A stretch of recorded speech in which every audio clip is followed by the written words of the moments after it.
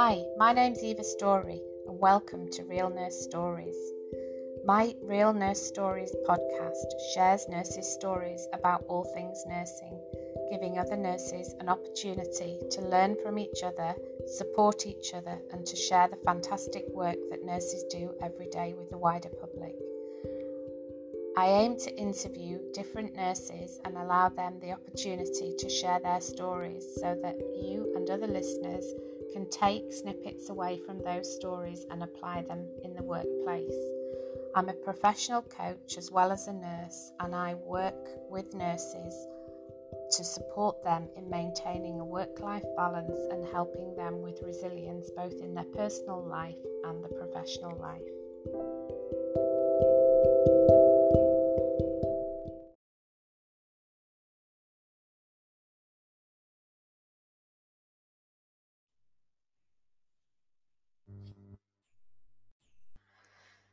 Hi and welcome to Real Nurse Stories. Today I'm joined by Rebecca West. Rebecca is a nurse and has over 20 years experience leading and managing residential aged care, experience of community care and acute settings, including clinical and nurse management experience.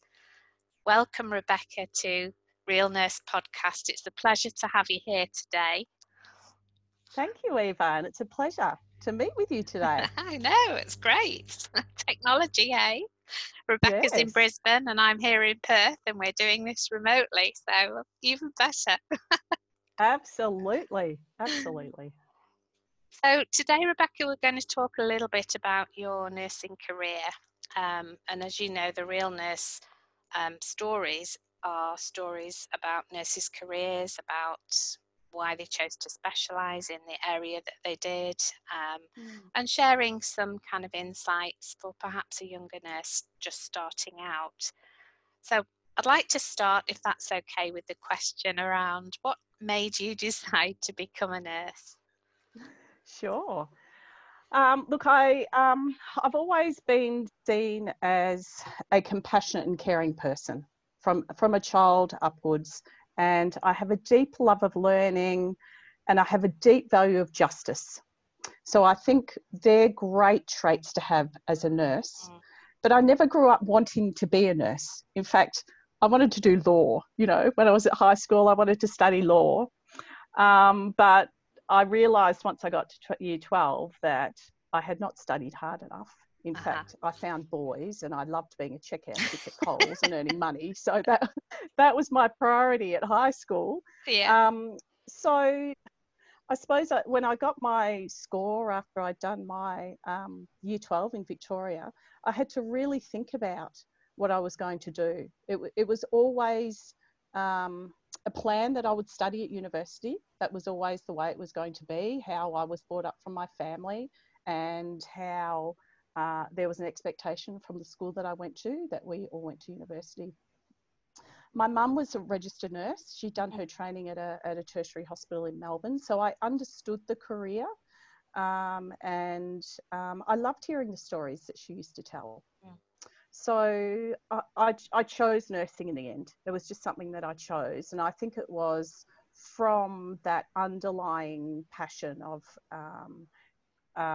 having compassion for people and helping people. Yeah. Were you kind of growing up with your mum being a nurse? Were you kind of privy to, did your mum talk about her experiences as a nurse, or were you exposed to kind of her workplace at all? Yeah, not really. I think mum started nursing as a classical person did in the 1960s. She was finished year 10, she was 16. So I heard stories. By the time I was old enough, she wasn't nursing anymore. Her role was to be a mum. She did occasionally work shifts in aged care. But I do remember her telling me stories of being a first year nurse on night duty and having to look after 30 people, you know, and being first year in nursing and how scary it was. So the delightful, caring picture wasn't actually portrayed by mum. No. Very and different. She would talk about her matrons and very different. Nursing was sounded very different in the 60s to what it is now. Yeah. So Yeah. where did you do your training, Rebecca? I studied at a university called Deakin University in Melbourne. Mm-hmm. And I loved the theoretical learning of nursing. It excited me, and I was challenged by a lot of the anatomy and physiology that we were learning. So I loved that. I loved being able to be challenged to think laterally and creatively around whether it was nursing care plans or around courageous discussions with patients and their families. That got me very excited. And my first placement, I can remember very clearly, and I don't even know if the institution, I'll call it, is there anymore, but it was a big nursing home in the suburbs. And I remember quite clearly that it was, you had 6 beds in every room, and everybody who was old in there and just lying in their bed. Yeah. I could remember the smell, a very clinical smell, and how everything was very task-based. So it was not reflective of what we were learning theoretically at university about how nursing was. Yeah. Yep. I enjoyed my placements. I then spent some time in some major tertiary hospitals in Melbourne, and that gave me a different insight into nursing in an acute form. I worked on a gastro ward where I had some great preceptors who taught me just about assessment and how to not ignore your gut feelings in nursing. So that was wonderful. I had great conversations in those arenas with patients and their families as well. You know, you could see a lot of joy, you could see a lot of fear, you could see a lot of sadness. I also remember doing a placement at a private hospital in one of the eastern suburbs in Melbourne, and I was on a palliative ward. And that was the first time ever in my life that I'd seen a person who had passed away. I'd never seen a person who had died before. So that was confronting for me as a, I don't know, I probably would have been 18 at the time. And again, how to have those conversations with loved ones. You know? Yeah. So I had some great learning as a university trained nurse. My mum, when I was thinking about what I was going to do, that year was the last year that nurses could be trained in hospital in Victoria. So mum gave me some great advice and said to me, go to university and do your training. She said, don't be a university trained nurse. Times are changing, and you need to be able to think, make decisions, and understand the theory behind why you are doing that. And I'm really glad that she encouraged me to do that. That's good advice. Yeah. Good advice. Yeah. It was interesting. The first probably 10 years of my nursing, there was a unwritten, I won't say conflict, but there was an underlying, are you a hospital trained nurse or a university nurse? You don't tend to hear that anymore. No. But there was very much that cultural shift from going from hospital trained to university trained nursing. So where did you decide to specialise, Rebecca, once you'd done your training? What kind of influenced your choices around that? Sure. Well, the year that I graduated, there were about 2,000, I think, of us who graduated from nursing across Victoria, and there are only 200 grad programs. So I did not get a graduate program. I had during my time at university been employed by a community care organisation as an AIN. So I had started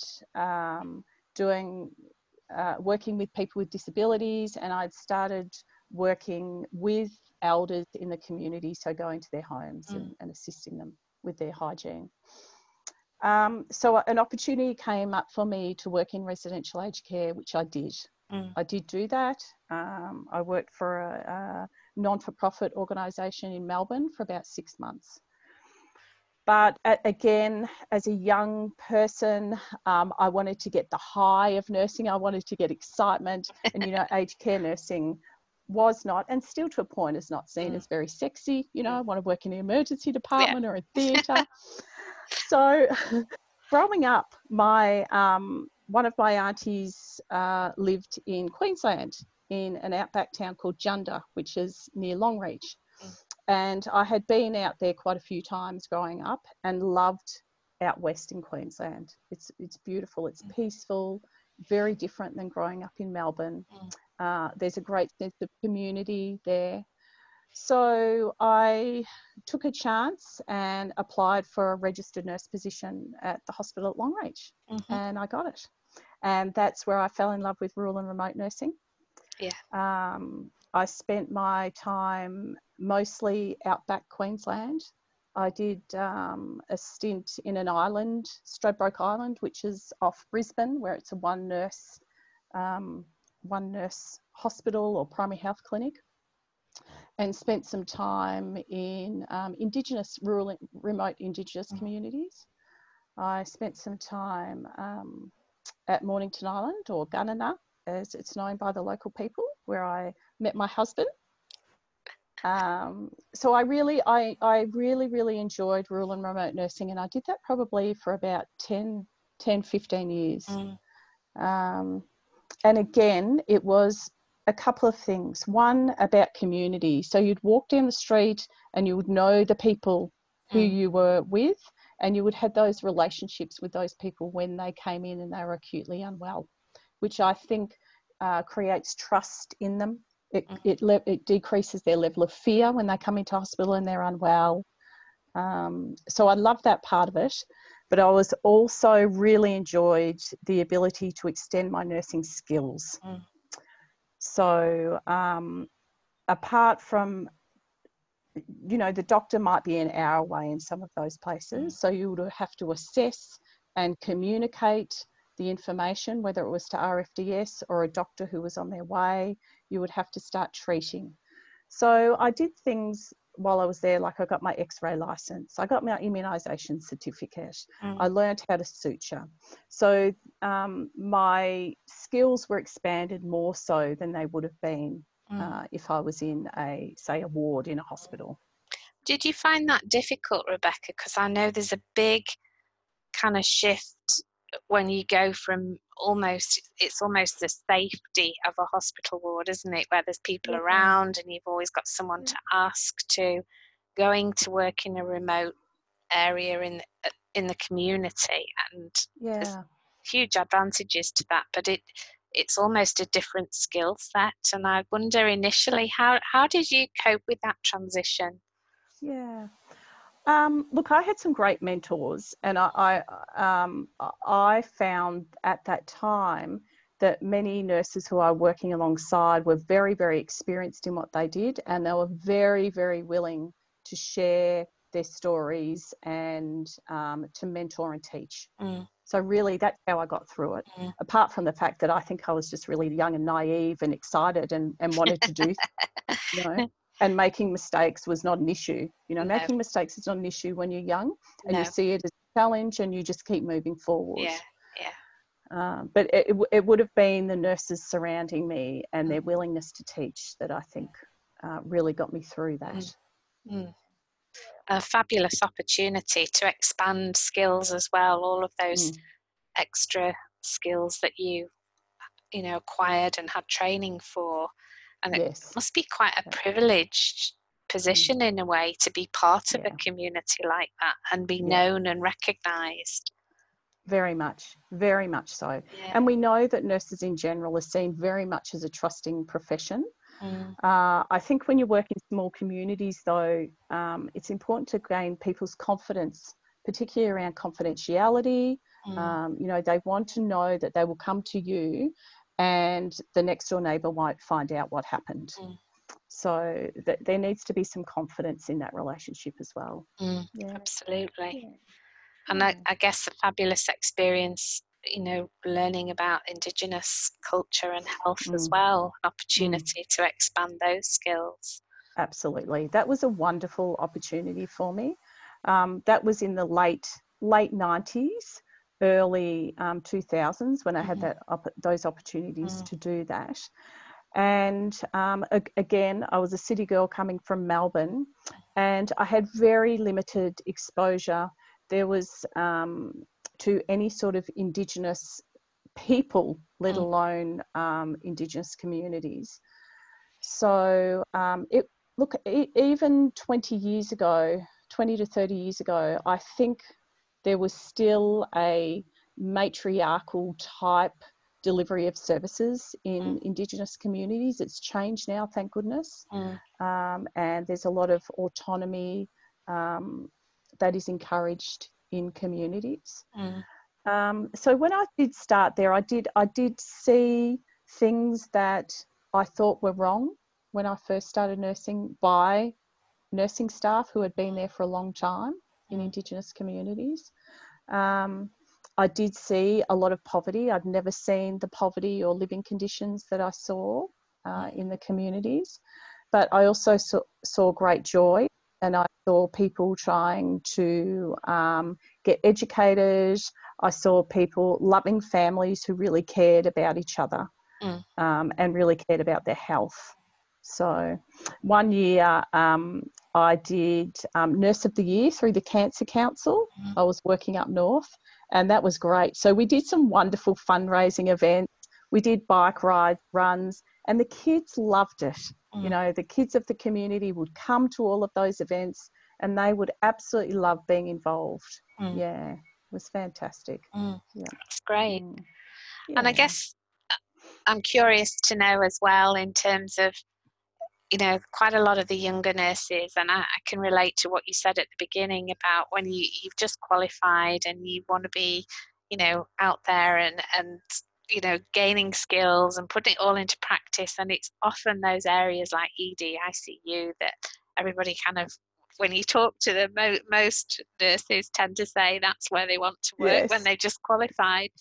Yeah. Do you think that working in remote and rural areas is seen as something that nurses want to do? Do you think that's changed from kind of your time when you were there to, is it something that kind of the younger generation of nurses coming out want to do? Is that something that you think has changed? Look, I don't think so. I think that it's still seen as very isolating, living 1,000 kilometres from a city. I think that people who study nursing who are from those areas do want to go back. So they want to make a difference to their community, and I do see that. And, you know, it's great. I see it in Queensland. More and more nursing schools have opened in, you know, major rural regional towns to encourage that to happen. But I still think the distance and the isolation stop people from going to those areas, and the unknown. I think, again, people don't understand what rural and remote nursing entails.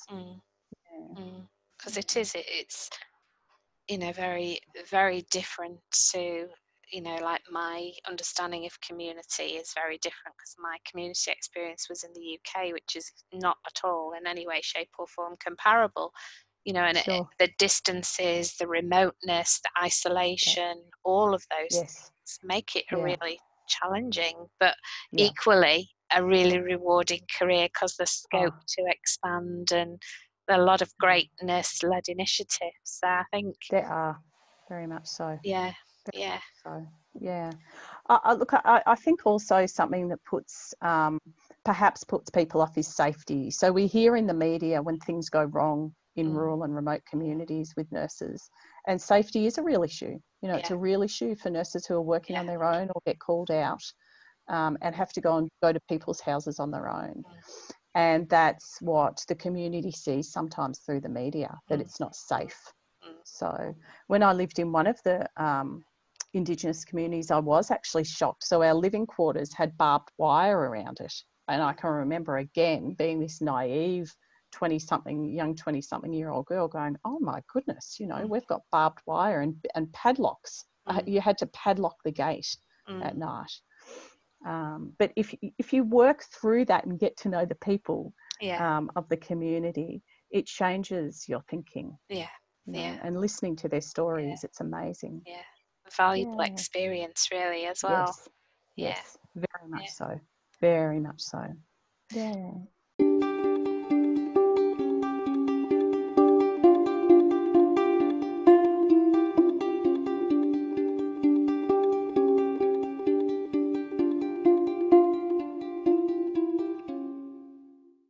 So you did 15 years there, you said, altogether? Yes. Look, Yeah. throughout. Yes. Yeah. We never sort of stayed anywhere longer than probably 3 or 4 years. My husband's a police officer, so we moved around Yeah. in our careers, and I've enjoyed that variety. To be Yeah. honest, Yeah. it's kept me going and kept me excited, I suppose, Yeah. about the profession. Mm. So different rural and remote hospitals. I studied my midwifery, um, and I enjoyed that to a point. I really enjoyed the post and antenatal care of women. The delivery suite didn't do anything for me at all. Didn't get me going. But post and antenatal care and teaching, really. Yeah. Teaching and educating women and their husbands, partners, and their families was something that I really, really enjoyed. Yeah. Yeah. You've got a really diverse experience, Rebecca, from all the different things that you've done, really. A lot of Yeah. skills there as well. Yeah, very much so. I'm very grateful. Nursing's a fantastic profession. I would encourage, if people have a caring and compassionate and kind people, are willing to take risks, can think laterally, I encourage people to go into nursing as a career, you know, whether they start as a young person at 18 or whether at 50 they decide that they want to change their career. It's wonderful. Yeah. Yeah. So tell me a little bit, because you're working currently in aged care. So tell me a little Yes. bit about your journey from, we've been out rural, remote, midwifery. How did Yeah. you come to back almost to where you started? Because you Sure. talked about experience very early on. So how did you come back Yeah. to that? Yeah. We were living in a small country town in Queensland, and I was the director of nursing at an Indigenous community near Kingaroy. It's a community called Cherbourg. And I'd been working there as a community midwife, then was the director of nursing. And look, I enjoyed the position, but it became very political. And I suppose when you get to a point where it wasn't my purpose anymore. My purpose wasn't to be involved in the politics. My purpose for nursing was to care for people. So I just saw an ad in the paper, in the local paper, about managing 2 residential aged care homes in a regional community not far from where we lived. So I thought, why not? Let's do it. You know, I had loved aged and community care. It was something I love, the relationships. You know, in acute care, you're seeing people, you might care and support them for 3 to 5 days at the most, and then they're gone. But in aged care, it's that continual evolving relationship where you see people all the time, and you get to know them on a much, much deeper level. I'd also grown up with elders surrounding me. So my nana, one of my nanas is now 95, and she's the matriarch of that side of the family. So I'd grown up with quite strong, resilient elder women in all of my life. And I enjoyed the company of elders and respected that as you get older, you can get vulnerable. And as a community and a society, it's our responsibility to support them, to have a great life in their aging time, basically. So I applied for this position and was successful. And that was my new journey, I suppose, to manage residential homes And then within my portfolio, I started managing community as well. So I went from, even as a director of nursing in a Indigenous community, you still had to do clinical type work. That was part of your job. But now this was very much a management leader type role in aged care. So it was a great learning curve for me, apart from the usual sort of job description of, you know, workplace health and safety and financial overview. There was the big new world of quality for me, and the quality standards in aged care, which I had not even experienced, to be quite honest, in my whole career. So that was very, very exciting at that time. It was also a great opportunity for me to coach and lead people, which is my love. So that's how I got there, really. It was just time for something new. The ad was in the paper and I decided to go for it. Yeah. One of the things that you said you wanted to talk about, because one of the questions I asked you that in the information I sent out was the topics that you'd like to talk about. And one of them was myth busting about nursing in aged care. And I'm curious to know a little bit more about that from your perspective, because aged care, as we know, has had a lot of attention in the press, particularly recently. And there's the Royal Commission reports. The Royal Commission. There's a lot going on around aged care. So I'm really interested to hear your perspective on the myth busting and what that means for you. Sure. Okay.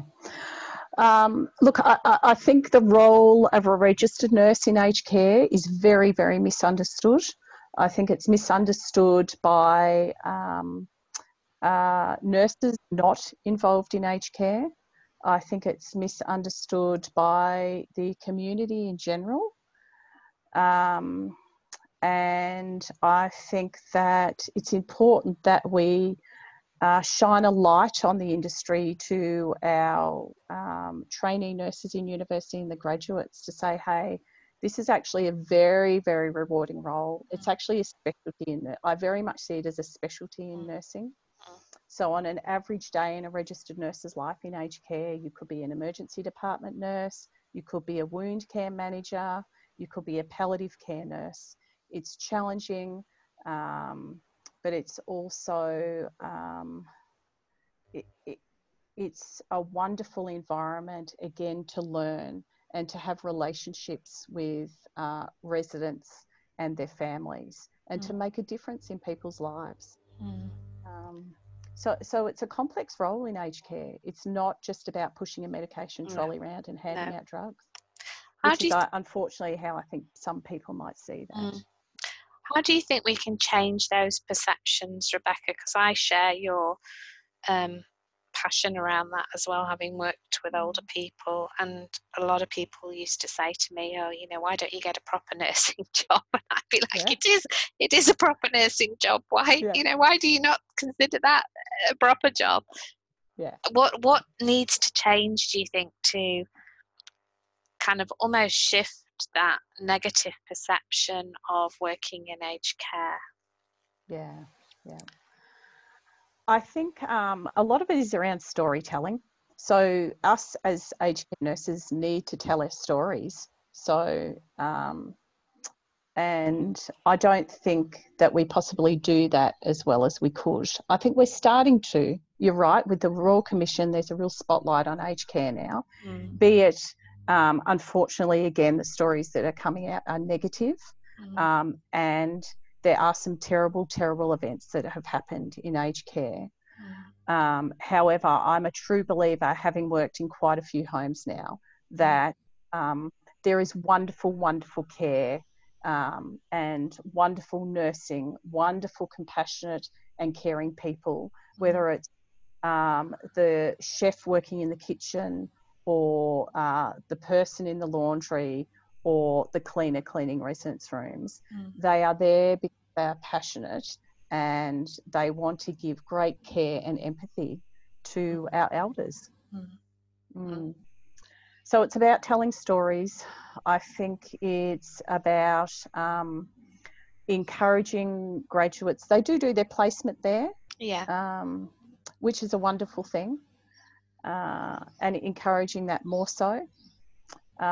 We do find now, which is great as well, that when the international nurses come over, that they come and do a placement in aged care as well, which is fantastic. That's great. I would love to see a program where acute nurses and aged care nurses maybe do a swap, or a program where they spend a week or 2 weeks in each other's area.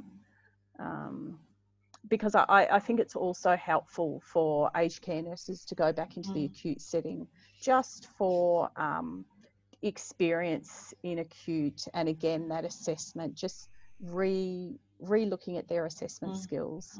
Yeah. Okay, good. Yeah, I think that's the way. I mean, it's a great question, Eva, and I think us in the industry have been asking this question for a long time.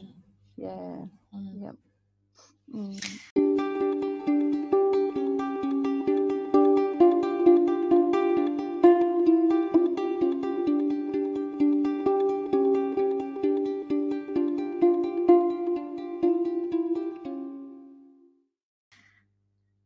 I'm going to move on to the next topic that you had on the list. Well, there's two actually, and I wonder whether they're combined, but we'll go with the second one, which was burnout in nursing. Yeah. So keen to know, from you, why that's an important topic. Yeah, absolutely. I think in general, nurses, there are many nurses that suffer burnout in many different degrees. I don't think we talk about it.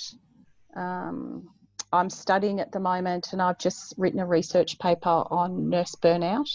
There are many papers on it. There's been a lot of research on it, but I don't think that it's culturally acceptable to talk about it, because it's seen as failure or being weak. And we're greatly at risk at nurses. We care about everybody else. We work long shifts. We work 12-hour shifts. We work lots of overtime. We often are understaffed. That creates an environment of stress, as it is anyway. And we give ourselves to people. I'm talking generally, that as a nurse is what we do. I myself had a terrible experience last year where I had all the classic signs. The World Health Organization now recognises burnout as a phenomenon. I think last year they made that decision. And I went and saw my GP about some symptoms that I was displaying, and she said to me, "Rebecca, you're burnt out."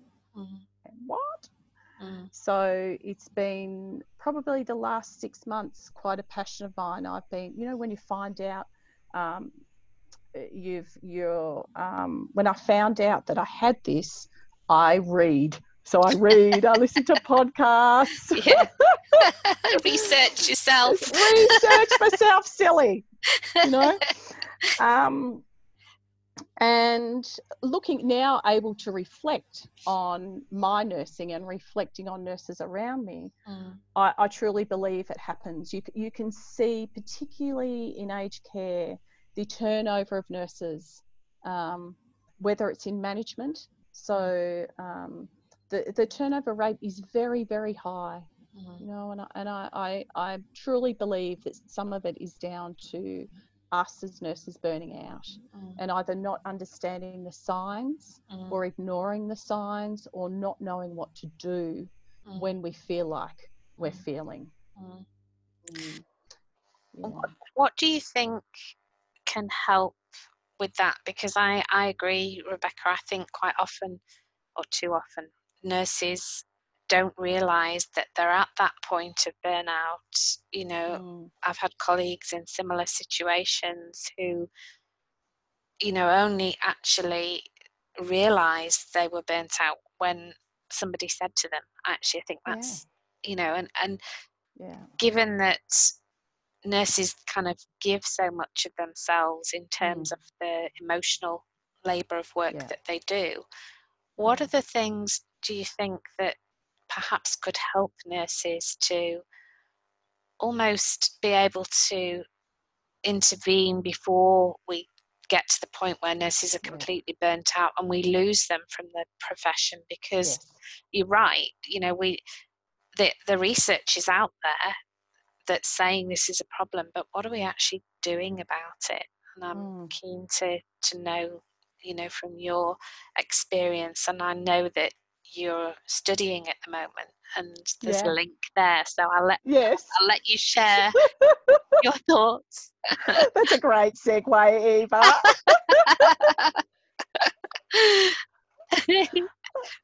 I'm thinking there's two lots of responsibility. There's responsibility on ourselves as registered nurses to keep healthy. So we've got the basics, don't we, where we have to try and have a great lifestyle, where we exercise and eat properly.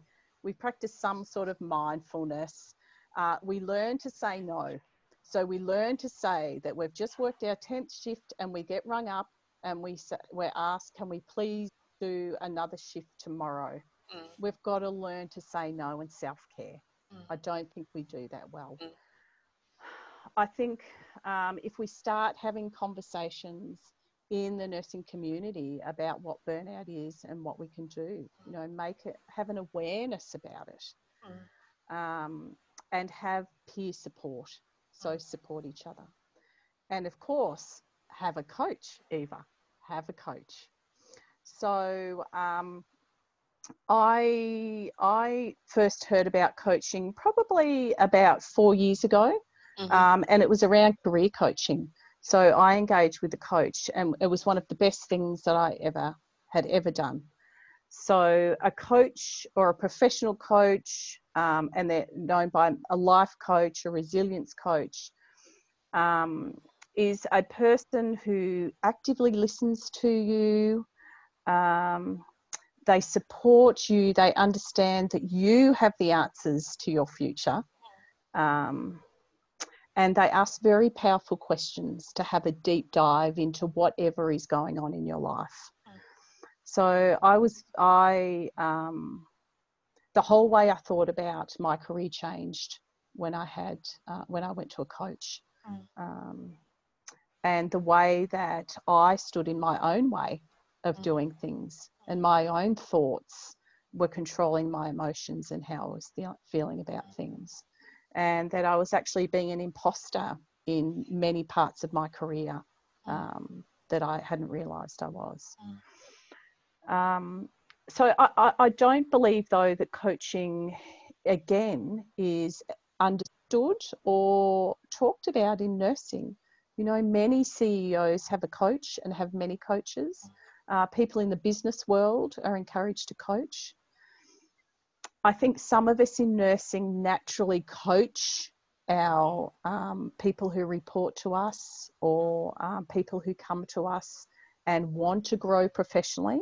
I think we do it informally, but having now studied it, there's a particular technique and a way that we can be involved in pure coaching that I just don't see at the moment. I saw quite a lot of research that physicians are doing it, and I think doctors are more on board with coaching now, but us not so much nurses, which segues nicely into organisational responsibility. So you asked the question about what can we do. I think, again, there's a responsibility from the nursing fraternity and organisations who either employ or support nurses to educate nurses around burnout, and then again mental health and how to care for themselves, and really look into coaching. I think most organisations train their team very well. I think mentorship is very popular and done very well in nursing, but the coaching aspect, I think we've got a long way to go. Yeah. Do you find sometimes this confusion between mentoring and coaching when you talk to your nursing colleagues? Because they're very different, as you and I both know. But I wonder your experience of certainly the understanding of coaching, and perhaps not understanding how it can help, somebody with things like burnout and how to cope with stress.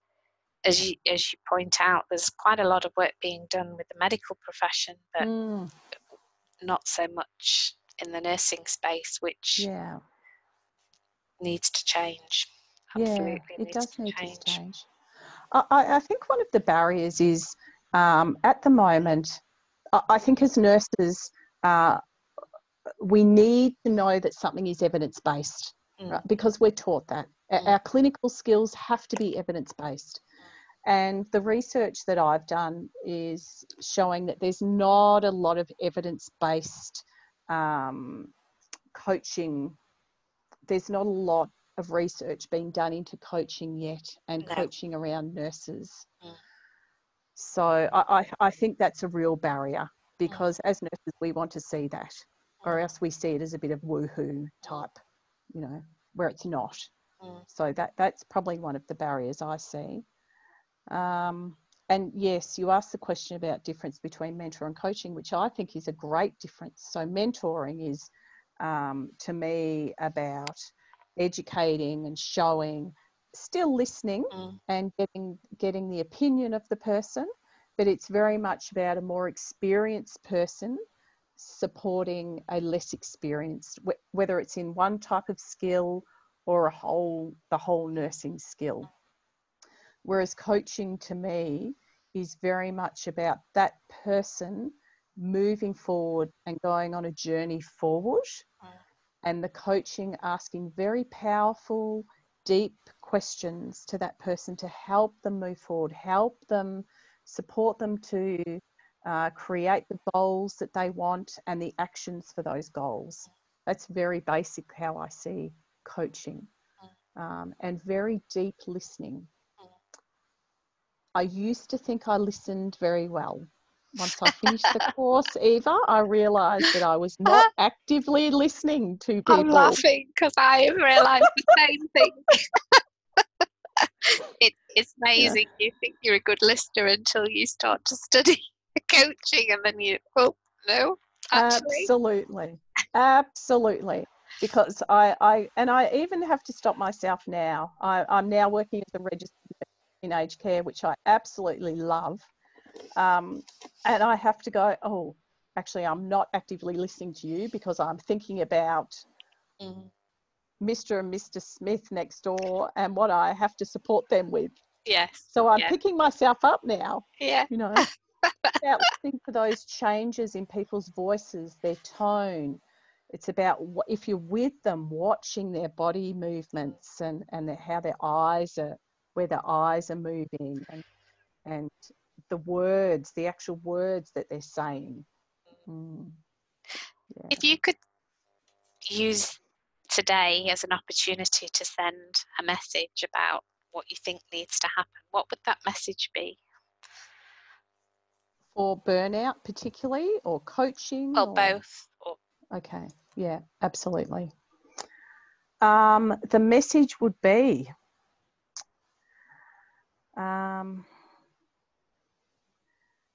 you as a nurse, as an individual nurse, you have the answers. You have the answers to your journey, to your pathway, to your health. Be open to let people in to support you to go on that journey. Great, good advice.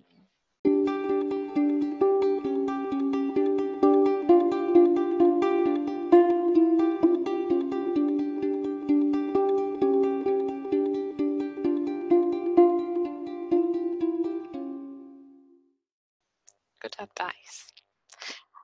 What about you in relation to your self-care now that you've been through that experience of burnout? How has that changed how you look after you now? Well, I made a big decision to leave management and go back to be on the floor, in inverted commas, as a registered nurse. That was a very difficult decision because I actually really loved being a leader and being a manager in aged care. I loved the opportunities it afforded me.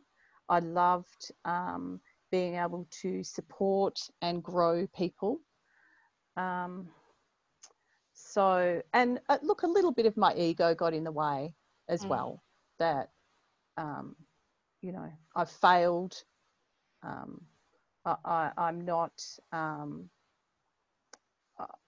yes, I've failed, really, was the big thing for me that I had to get over. So what do I do now? I look after myself. So now I'm a registered nurse. I'm in a very lucky position where I can work casually. And so I've learnt to say no. If I can't work a shift, I say, no, sorry, I can't work. And that has really freed me psychologically, for want of a better word, that I can say that. I exercise now, which is great. So I've had 2 wonderful trainers who have helped me start getting physically fit. I haven't got to my goal yet. It's a long journey. But I lift weights, I do some cardio, and I'm starting to feel strong physically and mentally now. I have a coach. So, and I enjoy spending time with my coach because I have goals. So I see them on a monthly basis now. And I just have little stretch goals every month. And it excites me when I achieve those. That's something I need to achieve. Yeah. So that's been great. Yes. And just talking about it now. So I would have been embarrassed. I remember when I had to tell the person who I was reporting to, I was so embarrassed, Eva. I was so embarrassed, and that I had to tell somebody that I was burnt out. Yeah. And I must say that I was unfortunately shocked that I had some wonderful phone calls from the executive of the company that I worked with. I had phone calls from the CEO and the COO, and they were so caring. And that was enlightening, really, for me, actually, that we should talk about this more often. Yeah. So that's something else I do, is talk about it. Because there's a lot of stigma, I think, around, well, as we know, there's a lot of stigma around kind of mental health, burnout, stress-related issues. Yes. But I also think that as a nurse, we struggle with the whole holding our hands up to say, actually, I'm not coping, because sometimes there's fear of what other people might think. Correct. That Absolutely. whole, they're not coping, or they're not doing very well, or it's almost, in a way, it's so sad that nurses have to get to that point where they're completely burnt out to then be able to recognise kind of how that happened, to put measures in place so it doesn't happen again. It's almost like, how do we catch that before that point? And I'm also curious to know now, with hindsight, what could have made the difference, do you think, for you before you got to that point of feeling completely burnt out? What would have helped? Yeah. Look, I think, and it's still difficult for me to say, but I'm someone who gets very emotionally involved in what I do. And my loved ones surrounding me will tell me that. I just thought that's what you had to do when you're a nurse. That's why I got into nursing. And you get emotionally involved in it, I think. And sometimes, to be honest, you lose perspective. Yeah. And if I had just caught myself, and it's a slow burnout. It doesn't, well, for me, it just didn't happen overnight. No. It probably over 6 months of long working hours. I had to travel quite a distance to work, and that was my choice. so I think now I should have listened to the signs. I should have seen when I was working long hours to put my hand up and say, I'm actually working long hours. This isn't acceptable for me anymore. But these are the things that I think we can do to put in place. Yeah. Yeah. Yeah. And I think we need to, as nurses and nurse leaders, to be able to take a step back and realise that we work as a team, and you can't be responsible for everything that happens. No. Yes, so they're my learning lessons, Eva. Thank you. Thank you, Rebecca, for sharing. I appreciate your honesty, because as we both know, it's something that's not often talked about, and it's a big thing to be able to, say that out loud, actually. And I appreciate your honesty, because the whole point of doing these podcasts, if another nurse listening to your story recognizes that, then that's a really important takeaway for them, And I just kind of, on a final question, just thinking about all of those things that you've said, what advice would you give, knowing what you know now, having been through everything you've gone through? What advice would you give to a younger nurse who's maybe just starting out on their career around that whole issue of burnout and stress management? Yeah. That you really need to look after number one first. That self-care is so important, because if you don't look after yourself, you really can't care and look after others. You just can't.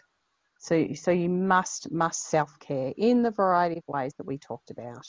Lifestyle, making sure that you have something else in your life that's not just nursing. Have friends who are outside of nursing who have a totally different perspective on life. Yeah. So there's balance. Self-care, number one. Yeah, that's right. There needs to be balance. Yeah. And then the very, very last question, Rebecca, is what would you most like to be remembered for in your career? Because you've done so many fabulous things. We've gone literally around the country. We've been rural, we've been acute, we've been elderly care, midwifery. What would you most like to be remembered for? Yeah, that's an easy one. For me, I want to be remembered for supporting and coaching people through growth.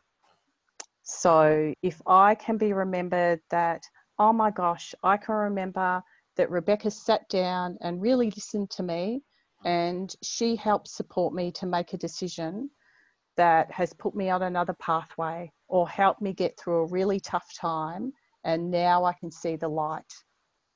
That to me is so important, whether it is another nurse, a colleague, a patient, a patient's family. That's how I would like to be remembered. Well, that's a great note to finish our interview on, a very positive note. And once again, thank you, Rebecca, for sharing your nursing career and your journey, and some really great insights and honesty around that. So thank you. Thank you, Eva. It's been a great opportunity to reflect and reminisce. Thank you. You're very welcome.